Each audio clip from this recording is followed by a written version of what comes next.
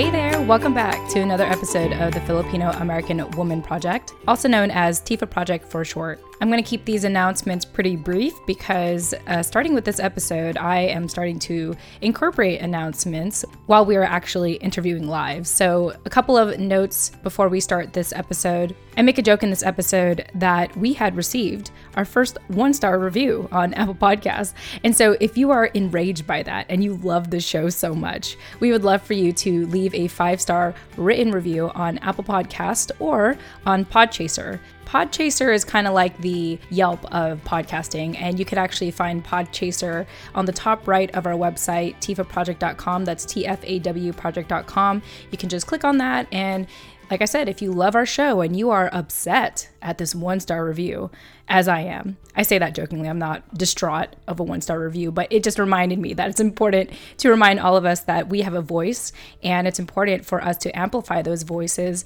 And hey, maybe the start of it for you is to let people know how much you love the show, whether it's on Apple Podcasts or Podchaser. So you can do that in the Apple Podcast app of your phone, or you can visit Podchaser, which you can find on our website, tifaproject.com, in the top right with all of our social media links. We'd love to hear from you.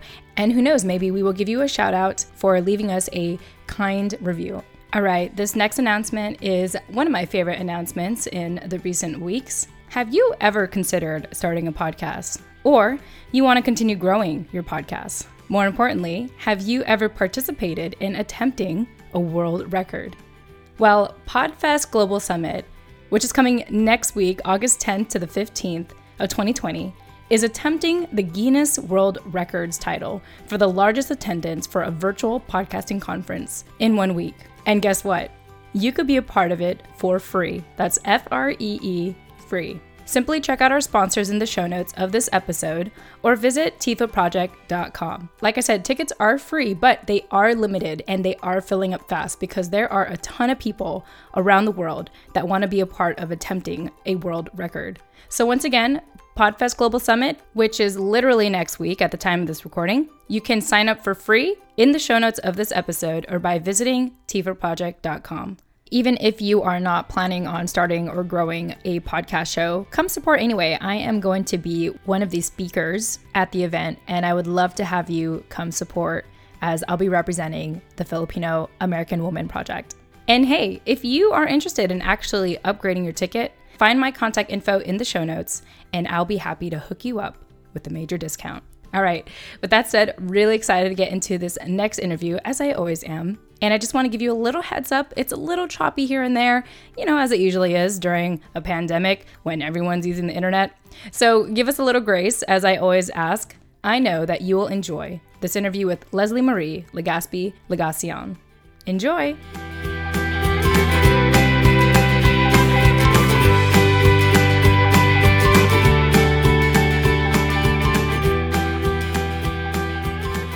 Everyone, welcome to another episode of the Filipino American Woman Project. I'm your co-host, Jen Amos.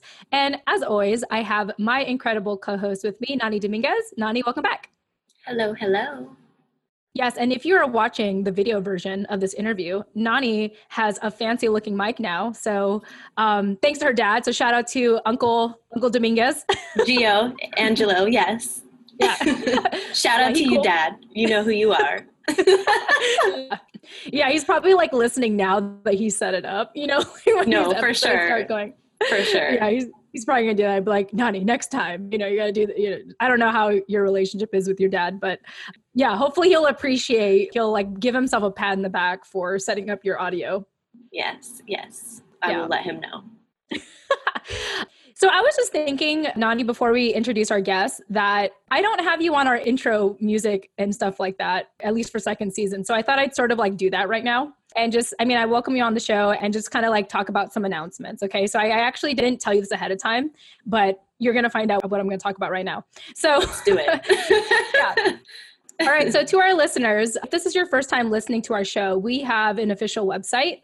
You can check out the show notes of this episode, especially after this conversation today, if you want to reach out to our guests by visiting tifaproject.com. That's TFAW, as in the Filipino American Woman, project.com. Also, although we are on Instagram, we're planning on engaging with our community more via newsletter. And so if you want to be part of the conversation, if you want to contribute, to the conversation and to our community, to also visit the show notes at tifaproject.com and be able to subscribe to our newsletter, because we're going to be investing more of our time in that space. Thirdly, we have a phone number now. So if any of you are interested in leaving us voice messages or texting us, I don't have the number memorized. Nani, do you have the number on you? No, yeah. I can pull it up. No, I can pull it up. It's 415-484-TIFA.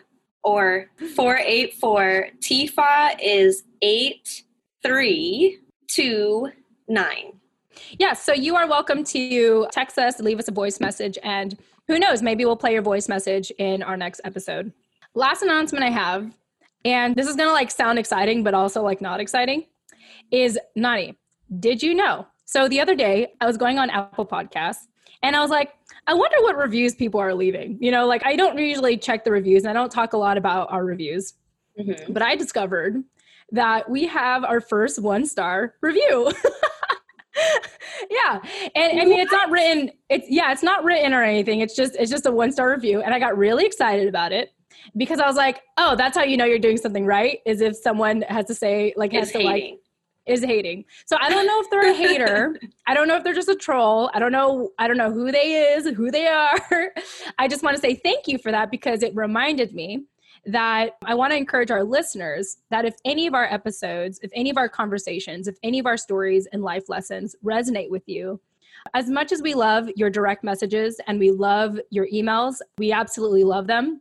We would also love for you to help us out, help out our community by leaving us a written 5-star review. So if you're upset, if you're enraged, just as much as we are, you know, with a 1-star review, please go visit Apple Podcasts, or I think that's like the one medium that does accept reviews. I haven't really explored the other platforms, but please go there and leave a review and let us know how awesome the show is.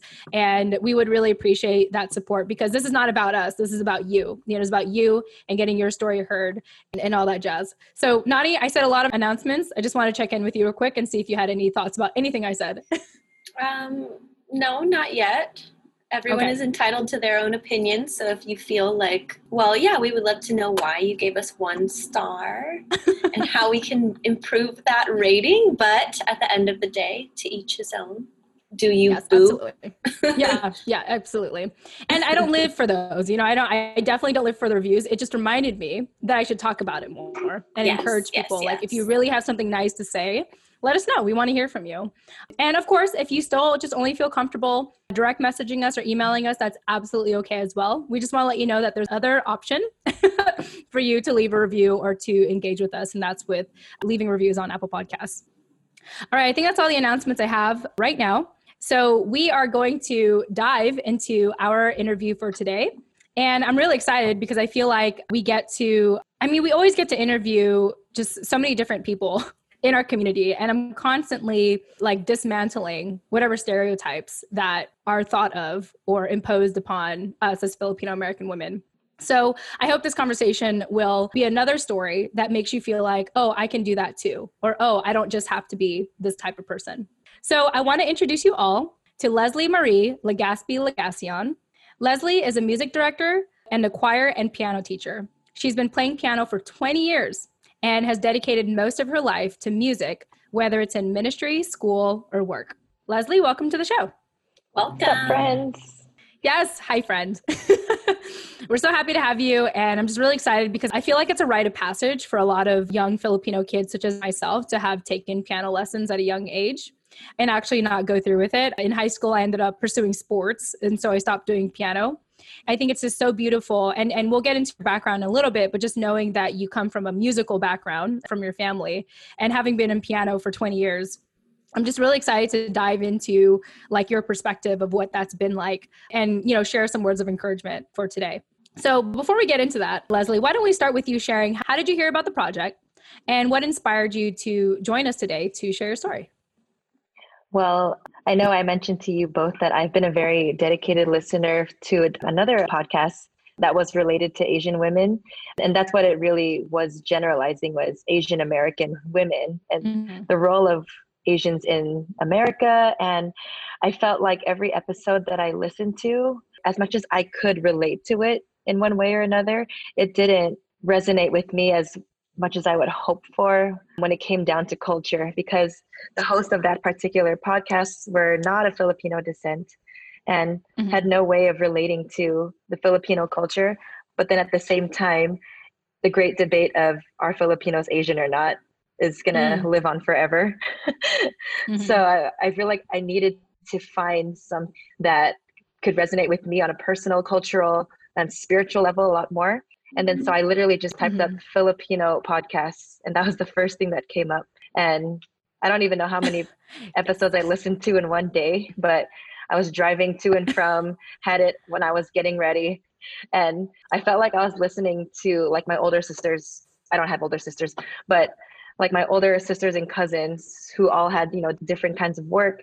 And I felt like I was just like listening to their stories. So, and that's really what drew me into how personal connected I felt with the podcast is I felt like I was listening to my own family talking with every story that you guys had. It was something about it that always came back to, oh, like I have a cousin who actually is going through that right now, or I have a friend, a Filipino friend who actually just went through that. So it made me feel a lot more included in the conversation, even if I was just listening, because every single time I end an episode, I felt like I always had a personal reflection time as to, wow, there was something that she said that I'm going through right now too. So I just felt I didn't even I didn't even reach out to you guys hoping that I could have this opportunity. So to have an opportunity like this is huge.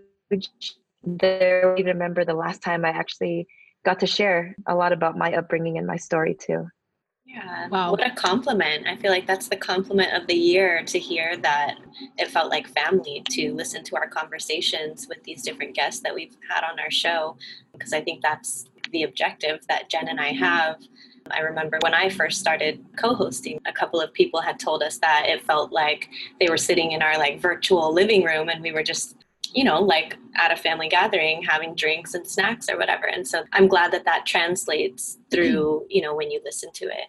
Yeah, definitely. No, for sure. And Leslie, thank you so much for sharing that, because it's very validating. And, you know, this is why I always love asking this question, because it's just a confidence booster for me to know that Nani and I are on the right track and that what we are doing is necessary.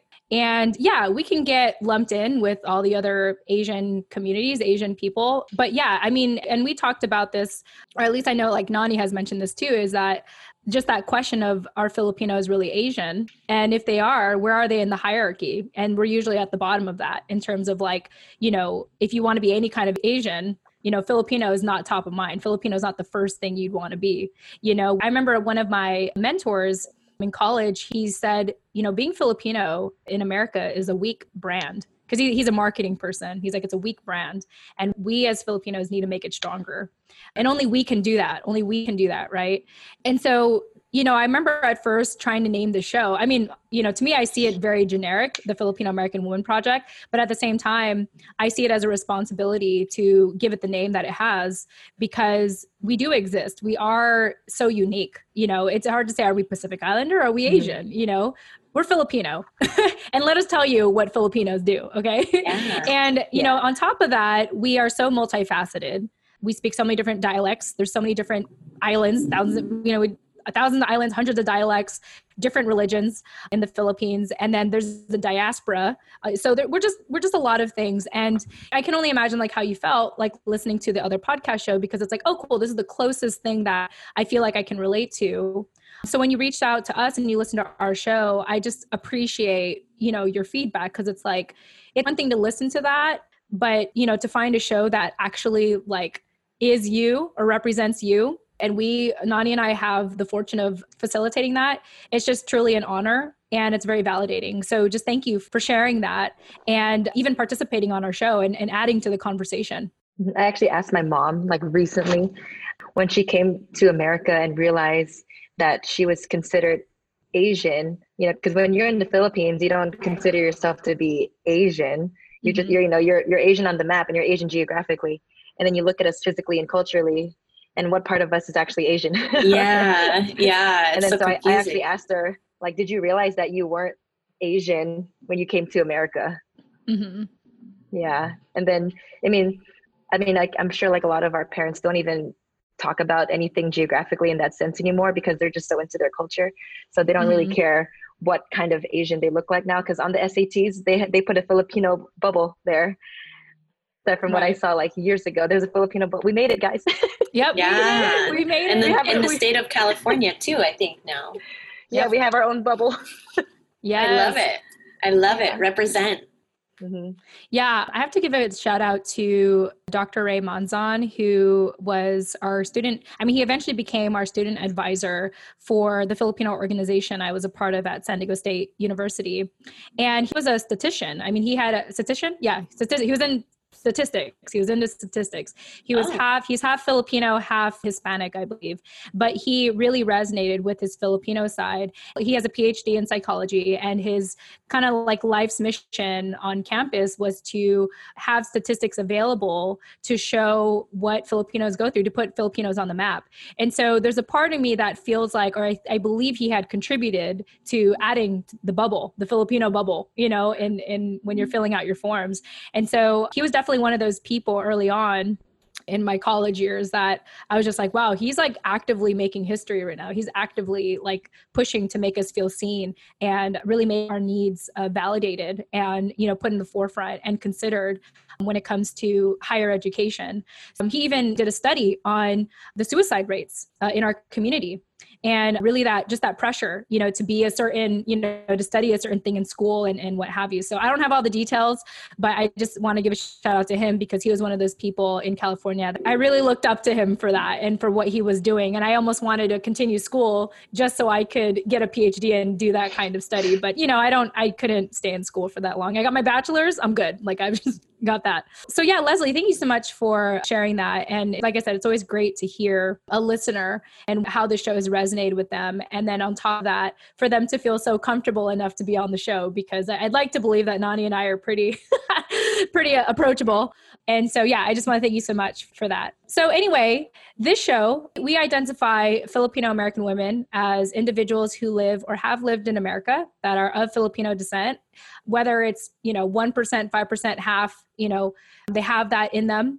We've also been kind of opening up the conversation. Nani and I were kind of talking about this on another conversation. We're opening up the conversation to invite people who maybe really resonate with this project to be on the show as well. You know, someone who is of Filipino descent and identify as female or pronoun she, her. And we do invite those who identify as non-binary to be on the show as well. So I say all that just to kind of give some context. I get asked often why, you know, like, what does it mean to be a Filipino American woman? So that's why I wanted to add that context. So Leslie, why don't you share with us a little bit about your family background and why you identify as a Filipino American woman? You know, after I finished listening to the last couple of podcasts, this is the question that I had to really pray on and had to really discern on, because I knew it was going to be asked. So like on my drive home last night, I finished listening to a podcast, and I knew this was the first thing, and praying on it. I think about, well, both of my parents born and raised in the Philippines. My dad is from Manila. My mom is from Kawit, Cavite. And a lot of who they are and a lot of what they went through, they have, I mean, I feel like they're still living, that is still in the Philippines now, because they've always brought all their traditions and stories here and shared it with me and my younger brother. And I feel like I pay so much more respect to my parents for how they were brought up, you know, because of all the stories that I would ask about them and their family, and a lot of the traditions, especially being so heavily involved in the church, how much they talk about when they used to go to church when they were young and like, you know, walk there with their big families too. So a lot of their traditions and stories really play a part of how I grow up now, and everything that I go through, like going to mass on Sundays. I think about my parents, you know, walking to mass from their place on Sunday in the Philippines at like 5:30 in the morning too. So it really makes me feel more blessed to know that how I'm living now is really a true testament of how my parents lived in the Philippines, just in a different environment. So yeah, just recently, I ask my parents all the time about stories about their upbringing at home. And my dad brings up, there's a part of him that can't go back to the Philippines anymore, because every time he sees, you know, his family back there and how their living situation is now, he just can't help but feel like, you know, he has so much here. That's why he feels so guilty just going back home sometimes, because he doesn't want to see where he came from anymore. because there's really like nothing there for him anymore to live in. So appreciated that because he got really emotional when he told me that too. And then like my mom and her family are completely different. They have a really nice house in the Philippines. They've well maintained it for years. So her story is completely different, but they would always share.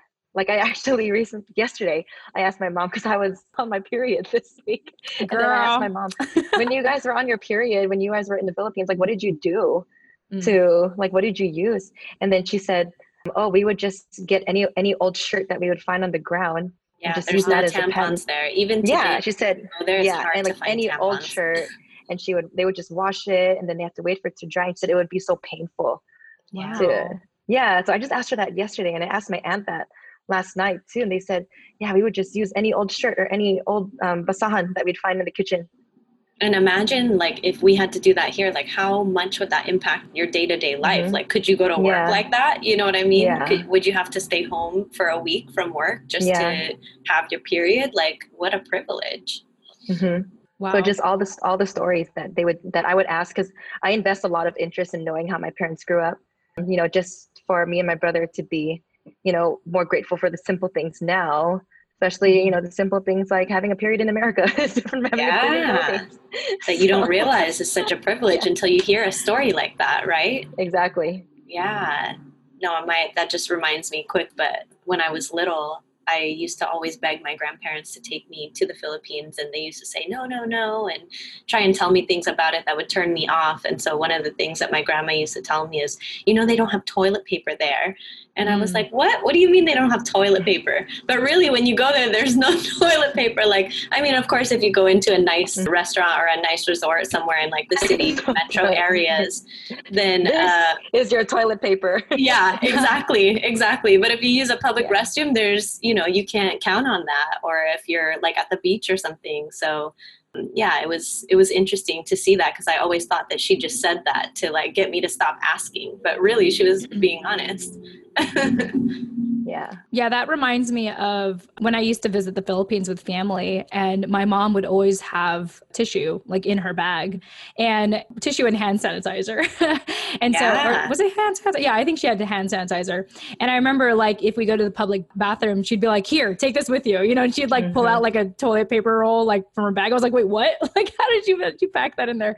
I mean, she's like Mary Poppins. She has like everything in her always bag. Prepared. Yeah, always prepared. And so I remember that. And then I remember, you know, just going into the bathrooms, like the public bathrooms, and, you know, it was even a luxury that it flushed, you know, because I remember like the land that my mom lived on, they had to, you know, if you wanted to flush, you had to fill up a bucket of water and then pour it in, and then it'll flush. You know, there was no like pull a handle and it'll flush. And so I love that you are so invested in hearing about your parents' stories. That honestly, that's something that my sister and I are now doing. And it's a long time coming for us because, you know, I have my own history and I won't get too much into it, but I just think it's beautiful that you have that opportunity to do it. And more importantly, your parents are more than happy to share, or they at least are willing to share, because I think about my own family, and it's not that they didn't want to share. I think it's that they were more focused on providing for us, that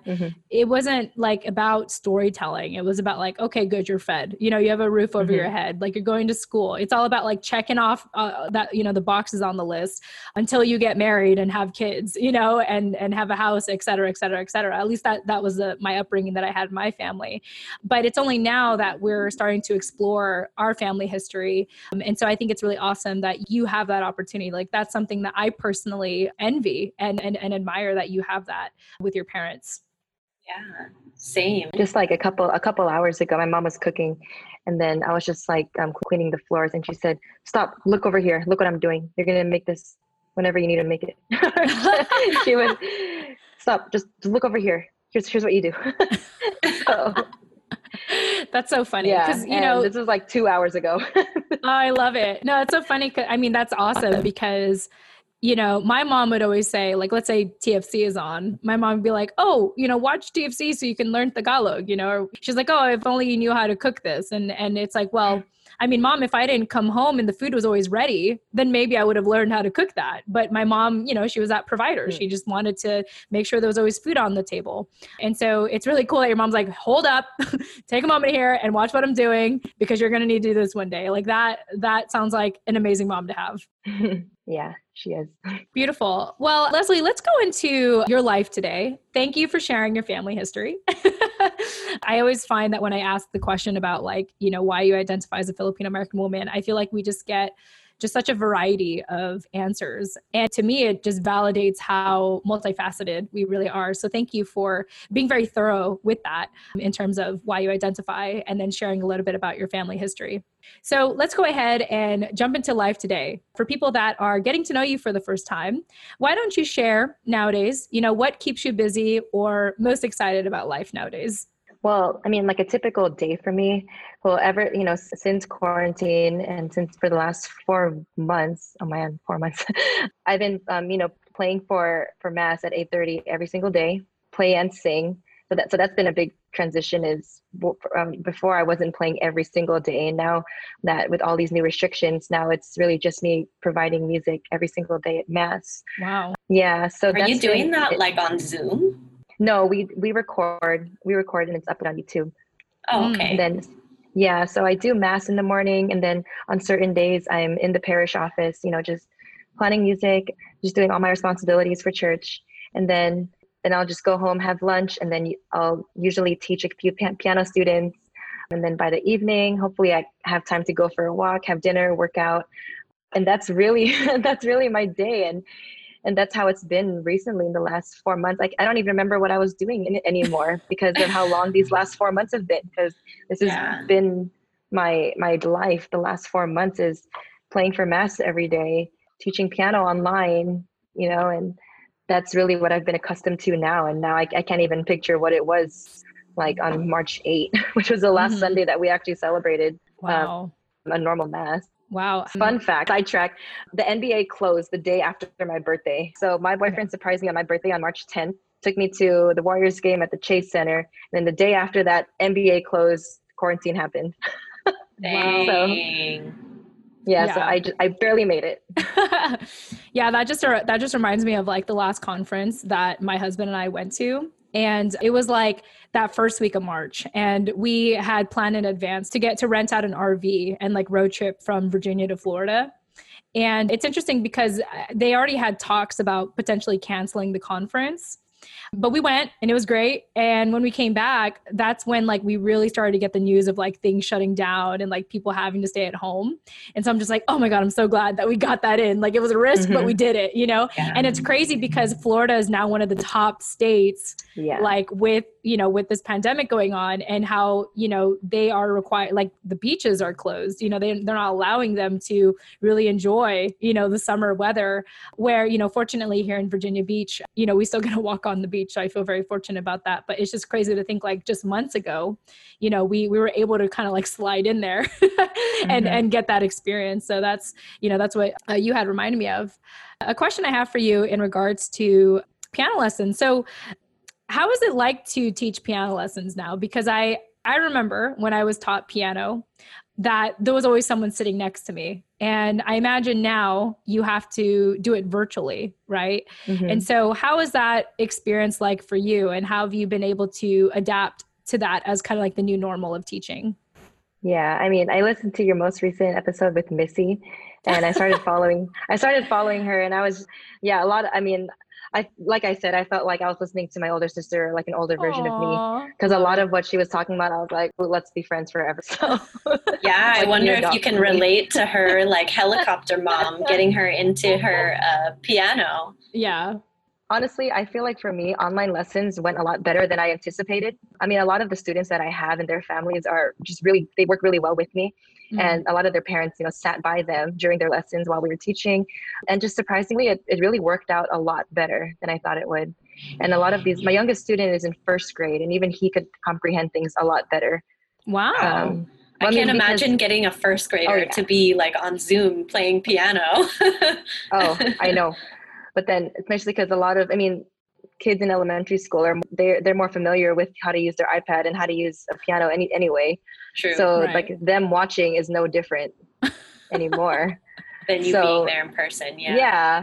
So every time I had a piano lesson with some of my youngest students, I feel like those are the ones that really progressed a lot more, just because it's like watching a YouTube video to them. Yeah, they're like so much more adaptable. Mm-hmm. Yeah. So I was surprised.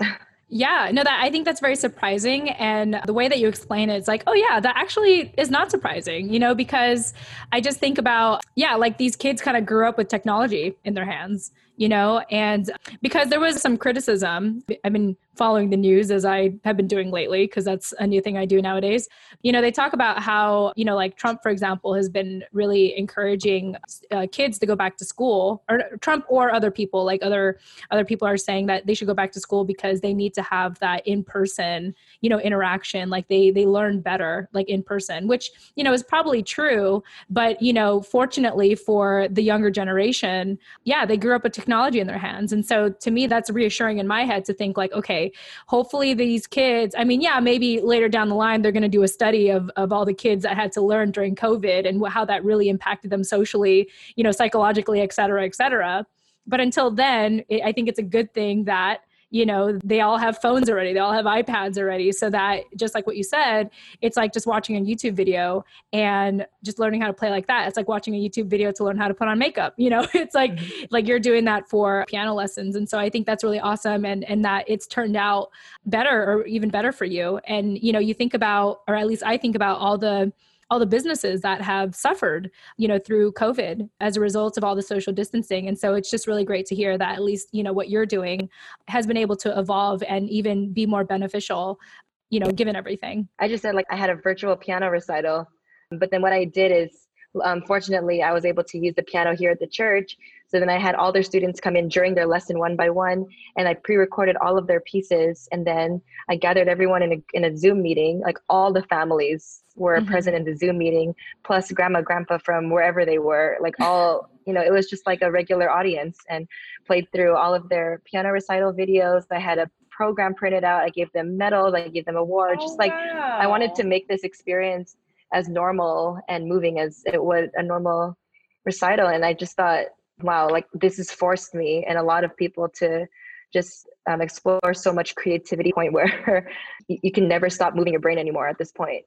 Yeah, absolutely. You definitely dove into that quick. I feel like I'm still trying to grapple with how to adjust to having everything online and how to be as impactful online as you can be in person. And so, how beautiful that you were able to do that and put it together that quickly, like with all of the craziness that's going on in the world right now. And I'm sure the families and grandma and grandpa from wherever they were from really appreciated that. Yeah, they did. It was a great turnout. I got really good feedback from it. So now it's just thinking, so what does the fall look like? Or what does next week look like now that we have this secondary option of doing virtual lessons?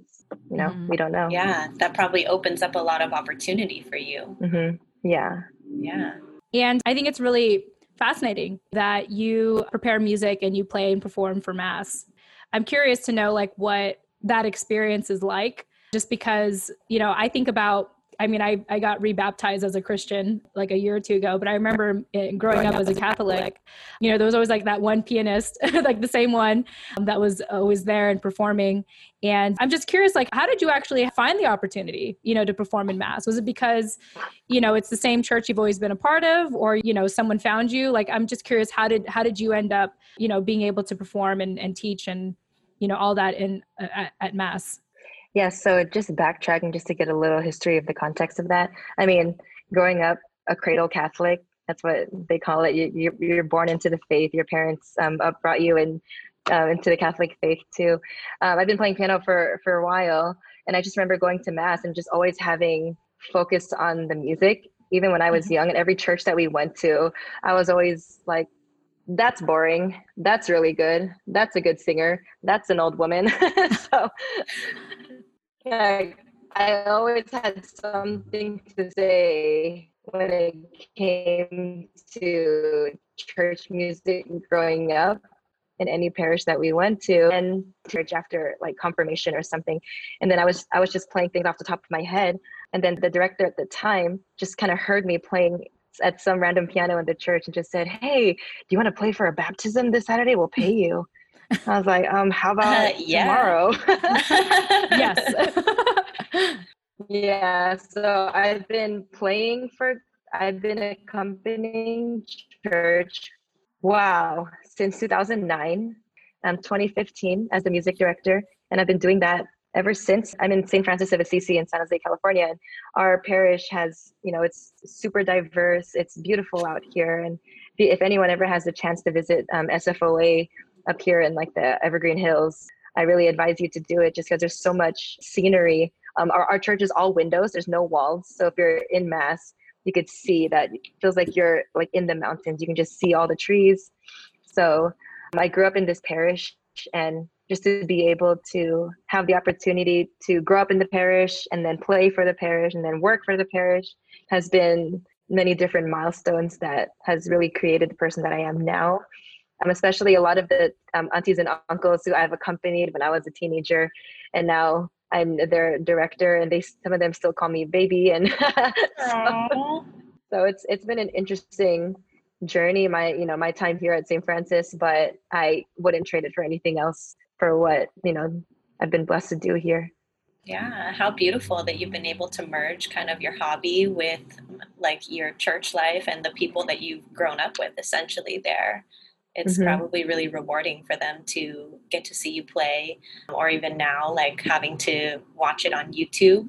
I think it's much better to watch someone that you know and that you connect with versus, whoever else is just playing randomly. So that's beautiful. Yeah. And I just remember every time I would, plan a song list for mass or anything and sing with like my friends or some of the older choirs or some of the little kids here. We have 20 choirs here at the parish, a little over 20 choirs here, because there's so many people here and there's so many different kinds of groups that there's no place where you can never feel welcome and never be involved in, because there's really a choir like for every age group and every color. And we've been so lucky to form these different communities within the music ministry that there's no place that you can't be a part of, unless you only speak Vietnamese. But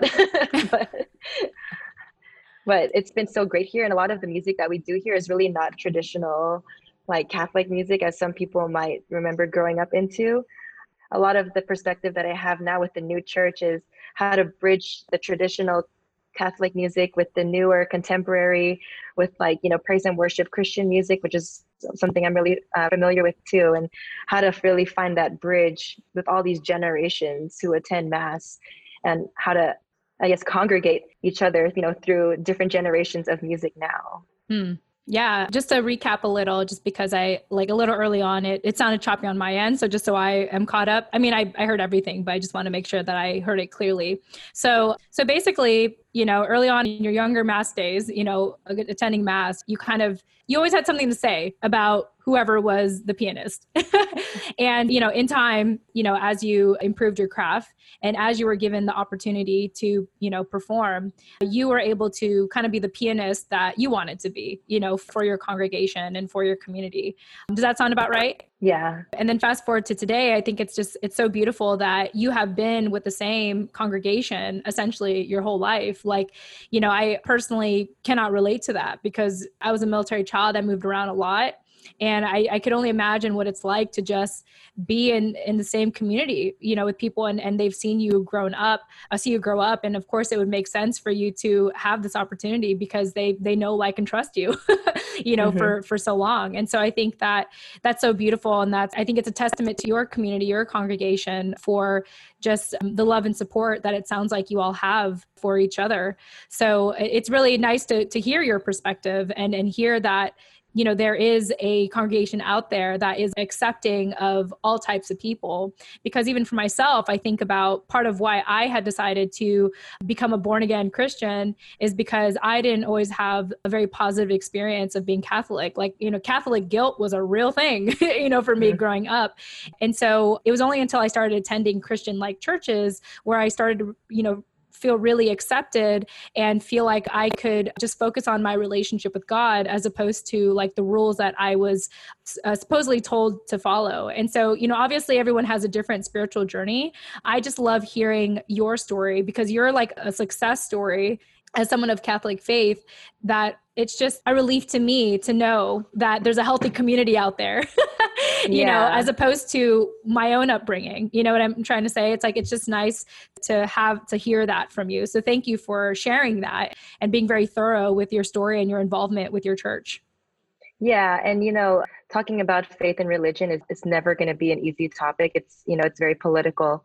Yeah. And I've attended Christian church before. I have a lot of friends who grew up who were not Catholic too. And I've gone to their, rallies and services, because we don't call them mass. So Right. rallies and services, and I've Bibles. So I've been exposed to that Christian life culture that, there's such a big divide that people don't see. And so me and my group of friends, like my super talented group of friends, the St. Francis of Assisi Young Adult Ministry, like a lot of us have been exposed to the different kinds of Christianity and Catholic, and how do we just use music to bridge that? Because we're really not that different, and especially when it comes to music, we for Christians here with like Chris Tomlin and Carrie Job and all of these wonderful artists too. And a lot of their music heavily influences what the new Catholic Church is doing. A lot of these new contemporary artists are really channeling a lot of these praise and worship artists too. And there's so much about like music today that can bridge that gap between like Christian and Catholic. Yeah, absolutely. And I love that. I love that music is your ministry. And I heard this before, that it's important to, focus on the gifts that God has given you. And it's important to, put it out there and use that as your form of service. Because, and someone said this to me so eloquently, like years ago, she said, you may be the only Jesus that person ever sees, And so it's like, I just think that it's so powerful what you're doing and the mission that you're doing with your group, and how music is, as you mentioned, is your bridge, to show people like, hey, the bigger scheme of things, we all believe in the same things. We all want the same things. And we're going to do our part, at least through music, to show you, that we're on the same page here. We're really on the same page. And so thank you for sharing that. Awesome. Well, Leslie, we're going to get to my favorite part. I mean, this whole conversation has been great so far. It's just nice to me, it's just nice to see someone who is happy in the Catholic faith, because as I mentioned in my own history, I've struggled with Catholic guilt. And I remember going to this church, and all the people there called themselves recovering Catholics, because they all converted to, Christianity. Hello. Yeah. So anyway, as you mentioned, it's very political, to talk about religion, but I appreciate you just, sharing your own testimonial and your own story, and how music has become your ministry and the bridge to build, for other people. So now we're going to get into one of my most favorite parts of our conversation, which is really sharing a life lesson and a story behind that life lesson, like what led you to that life lesson. And you have here that a life lesson that you've always repeated to yourself is, as long as you love what you're doing, you'll never work a day in your life. So I'd love for you to elaborate on that, which I completely agree with, by the way. Elaborate on that, and what aspect of your life led you to you repeating that over and over again? Well, I mean, I've been a musician for so long, and I've been surrounded by so many kinds of musicians and artists, especially attending San Jose State and being a music major. And all of my, groups of friends and colleagues were just so passionate about everything that they did musically too. And, going into this kind of field and industry, you can never really expect to be $1 million or a millionaire or anything. There's always, it's rare that musicians and artists even make it in the world now, unless you're in the right spot and know the right people. But a lot of the people that I've been surrounded with have just loved teaching and loved playing and loved singing too, and didn't ask for anything in return. And that's really what I took to heart for a really long time, is maybe I won't, get the house that I wanted, or maybe I won't earn what I think I deserve, but it feels great to do it, and I talk about this because being in the church, I, serve at funerals and weddings and baptisms. Wow. And sometimes when I love serving at funerals. Like I have one tomorrow and I have one on Saturday morning. And when I sing at a funeral, and even if most times I don't know these families, and most of the time I don't know anyone in attendance in that funeral, but I feel like I'm as emotionally invested in that service as they are for their loved one who passed away too. And then in the back of my head, I think I would do this for free any day. I really would, because any time that I get an opportunity to be a part of someone else's celebration, like a funeral, or celebrate someone's wedding, or someone's baptism too, it's like, how can you put a price on that? Yeah, like, why would priceless. You put a price on celebrating milestones with people that you don't know, but being as emotionally invested as they are too.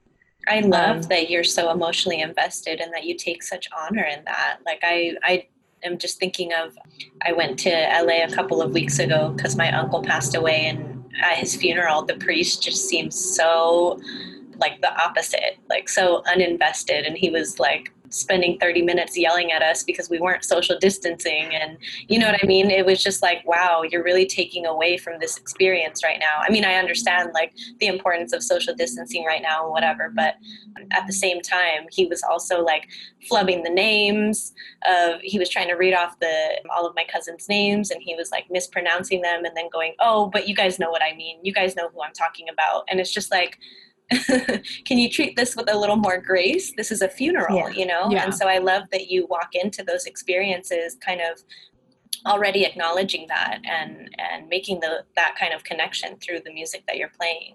Yeah, and that's why even people say, oh, you perform for church, you're performing for mass. And for me and like all of my friends who like them and I like worship together, it's never a performance. A performance is something, where you're the attention and like people are applauding for you. And what we do here in ministry is not for ourselves, and we give of ourselves, but in the end, it's really not for, like, our purpose is not, for ourselves too. And that's why, like, whenever I am in mass or in a funeral or wedding or teaching or in school, like, I think, I shouldn't be doing this for free, but I really would, because you can't put a price on what this makes me feel right now. Yeah, that's beautiful. I love that. Yeah. And, I think this is a wonderful conversation in terms of like what it's like to live the creative life, because I think that's the number one topic that comes up is like, well, can I make a living out of this? And if you're going to be in it, if you're going to be living this type of life, you really have to ask yourself, like, what am I in it for? And what does success look like to me? And it sounds like those experiences that you get to share, with these families that you don't even know, comes off very fulfilling for you. I also just wanted to bring up the fact, we didn't really talk a lot about this, but in our notes here, your family are generally all musicians, or they're all creative people. So I'm wondering if, that influenced you, or that kind of gave you that fundamental confidence to pursue, like, your passion in music and everything. Because I imagine for someone who wants to be a creative, but comes from, a background of family that were expecting you to have a stable job, it's more of an uphill battle for them. And so do you feel like, just being in that environment has been really just validating for you to pursue music? I mean, my dad has been singing his entire life, and not like my dad sings karaoke. Like, no, my dad actually sings. Like, he's taken voice lessons, he has competed, he has performed. He's not just living room, I'll do it my way, uncle. So like, my dad sings. And like, beautiful. My mom and a few of her siblings all played piano. Like, structurally. So I would like to say that, a lot, my parents especially were really the ones who didn't have to push me. I think just kind of being around it was enough for me to want to try it. And before I even got into piano lessons, my mom actually took me to a random recital, not knowing that was going to be my teacher. So that was her strategy. She says, let's go to this recital. You don't know anyone here. I was 6. And then I watched this recital. My mom goes, you're going to be up there one day. And then lo and behold, that next Tuesday, she goes, here's your piano lessons. You're starting on Tuesday. Surprise. So that was kind of, that's how she kind of drove me into that. And I never said no. I think my parents saw it in me before I did. Wow. They would never say like, it's like, hey, watch this movie, you might like it. Like, so let's go to this recital. And then like, you're going to be up there one day. And then when I actually had my own recital when I was 10, I performed on the same stage that my mom brought me to when I was 6. And she opened the program with, I told my daughter 4 years ago that she was going to be up here. Aww. That meant so much to her. And it's crazy to see like how they strategize that, probably without even knowing it. Yeah. That I never said no, and they never pushed me into it. Maybe some of my other aunts and uncles might have been like, be a nurse or be a lawyer. But my parents never told me to do anything that they didn't see I could succeed in. Yeah. What I love most about your and Missy's stories both is that rare kind of theme that we're seeing where both your and your parents' dreams for you kind of align, because so many of us feel or have experienced the complete opposite. And so I love hearing that in your stories. And it just sounds like, again, like Jen said, it's been so much more fulfilling for you because you have that A, history in your own family, and B, the support from them. Yeah. Like my parents have been at every performance of mine or my students. So, and they'll watch it like more than once. I love that. I feel like it's important to say this just because I feel like culturally, like one thing our family aspires for all of us is financial stability. So what advice can you give to musicians and artists that want to be a creative, that want to live this life, that want to serve in this kind of way? What do you want to say to them when they do face financial hardships? Because I think that's just kind of comes with the package of this type of life, Yeah. And thing is, that's always going to be a question that never has a right answer.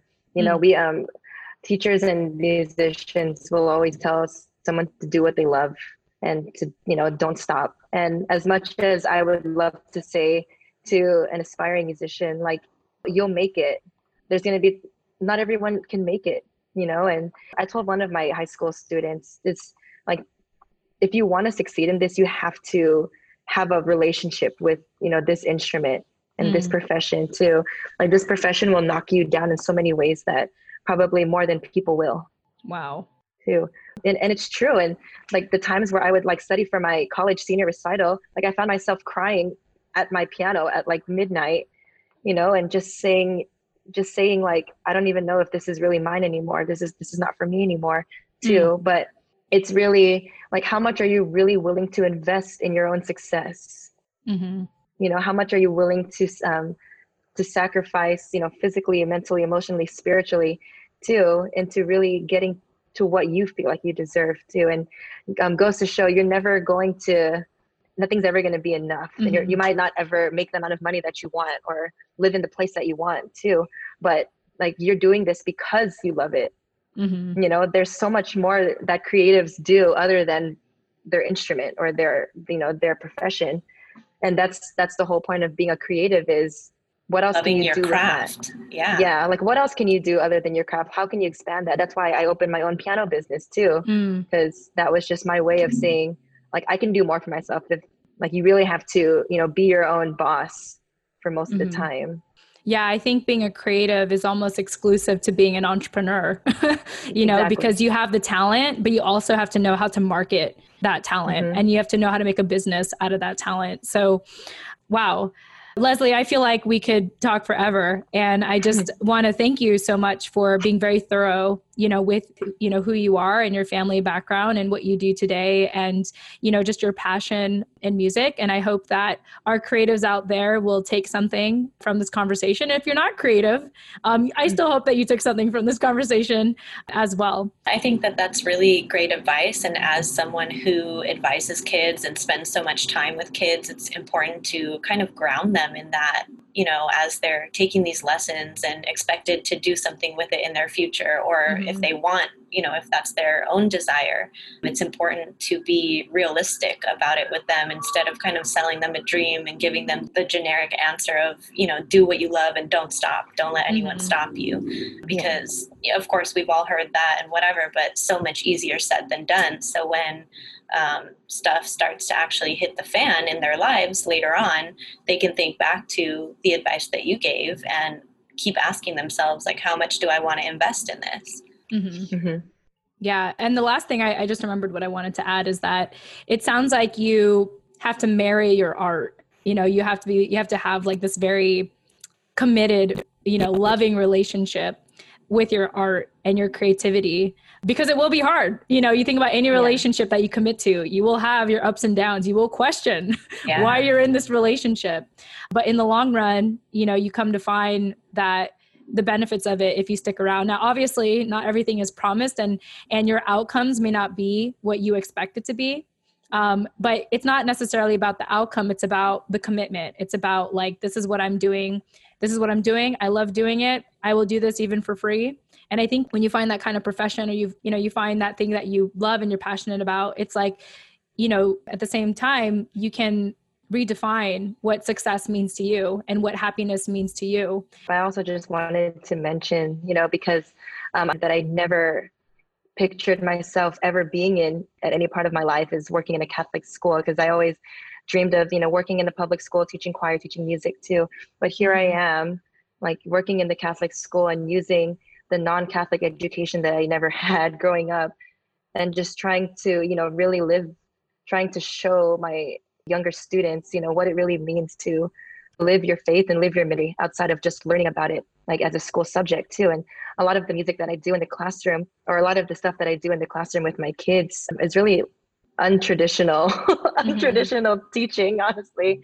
Like the songs that I would choose for them to sing, the chant, like Jesus chants and everything too. I've developed such a different direction to the way that I teach in the environment that I'm in. And I don't even know if I mentioned this too. I'm the only, or probably one of two colored people like in our staff. Wow. Down in Gilroy, 20 minutes down from San Jose. And I feel like my identity as Filipino has resonated with the handful of Filipinos that are down there. And I think it's important to mention that I never had a Filipino teacher growing up, ever. And I don't know how impactful it is to have had one, but seeing how my Pinoy students react in school and their families, they ask if they can call me ate outside of the classroom. And a lot of them do. And it's adorable to see the pride that they have, like, wow, other than my cousins, I can call someone else ate in the school or auntie.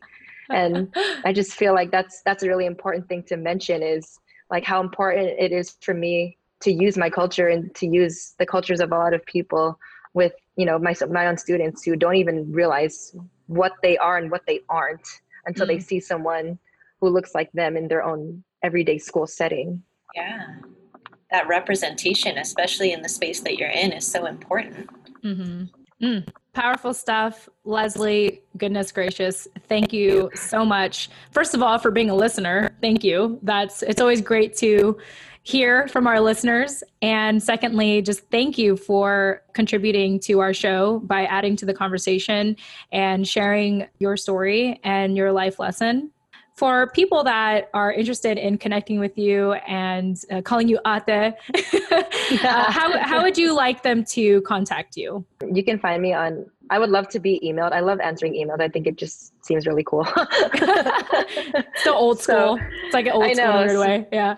So no, like, please email me, just because I feel like email conversations now and email threads are just kind of like that professional receipt of connections now too. I recently actually just made a music Instagram. It's Leslie's Piano Studio. So that's completely recent, probably within the last week. Nice. All right. We'll be tagging you there. I did that because I really wanted to. Yeah, I really wanted to showcase, the works of like my music and my students too. And it's really not just my everyday life. It's just what I'm doing with my ministry and my music specifically. So I just did that like a week ago. So that's Leslie's Piano Studio. And then you can find my personal on there, which is my initials, LML Legacion, on Instagram and on Facebook.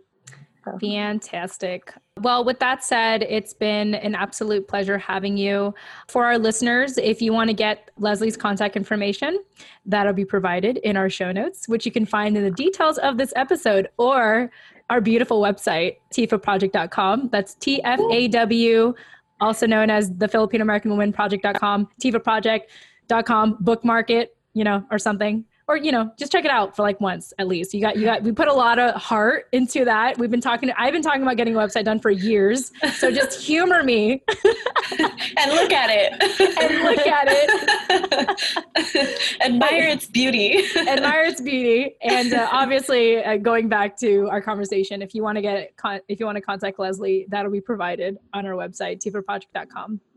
With that said, Nani, thank you for co-hosting with me as always. Thank you for having me as always. Yes. And Leslie, thank you for joining us today. You guys are amazing. And like I said, this feels like I'm talking to my two older sisters in two different cities. Nani and I are just in like an hour away. But True. I feel like I'm talking to my two older sisters, and I feel like our community just needs a lot more of this kind of interaction. Yeah. Thank you. Agreed. Thank you so much. Yeah. Thank you so much for saying that. Awesome. And to our listeners, remember, tifaproject.com. That's how you can get a hold of Leslie. That's how you can get a hold of us. And with that said, thank you all so much for listening. And we look forward to speaking with you in the next episode.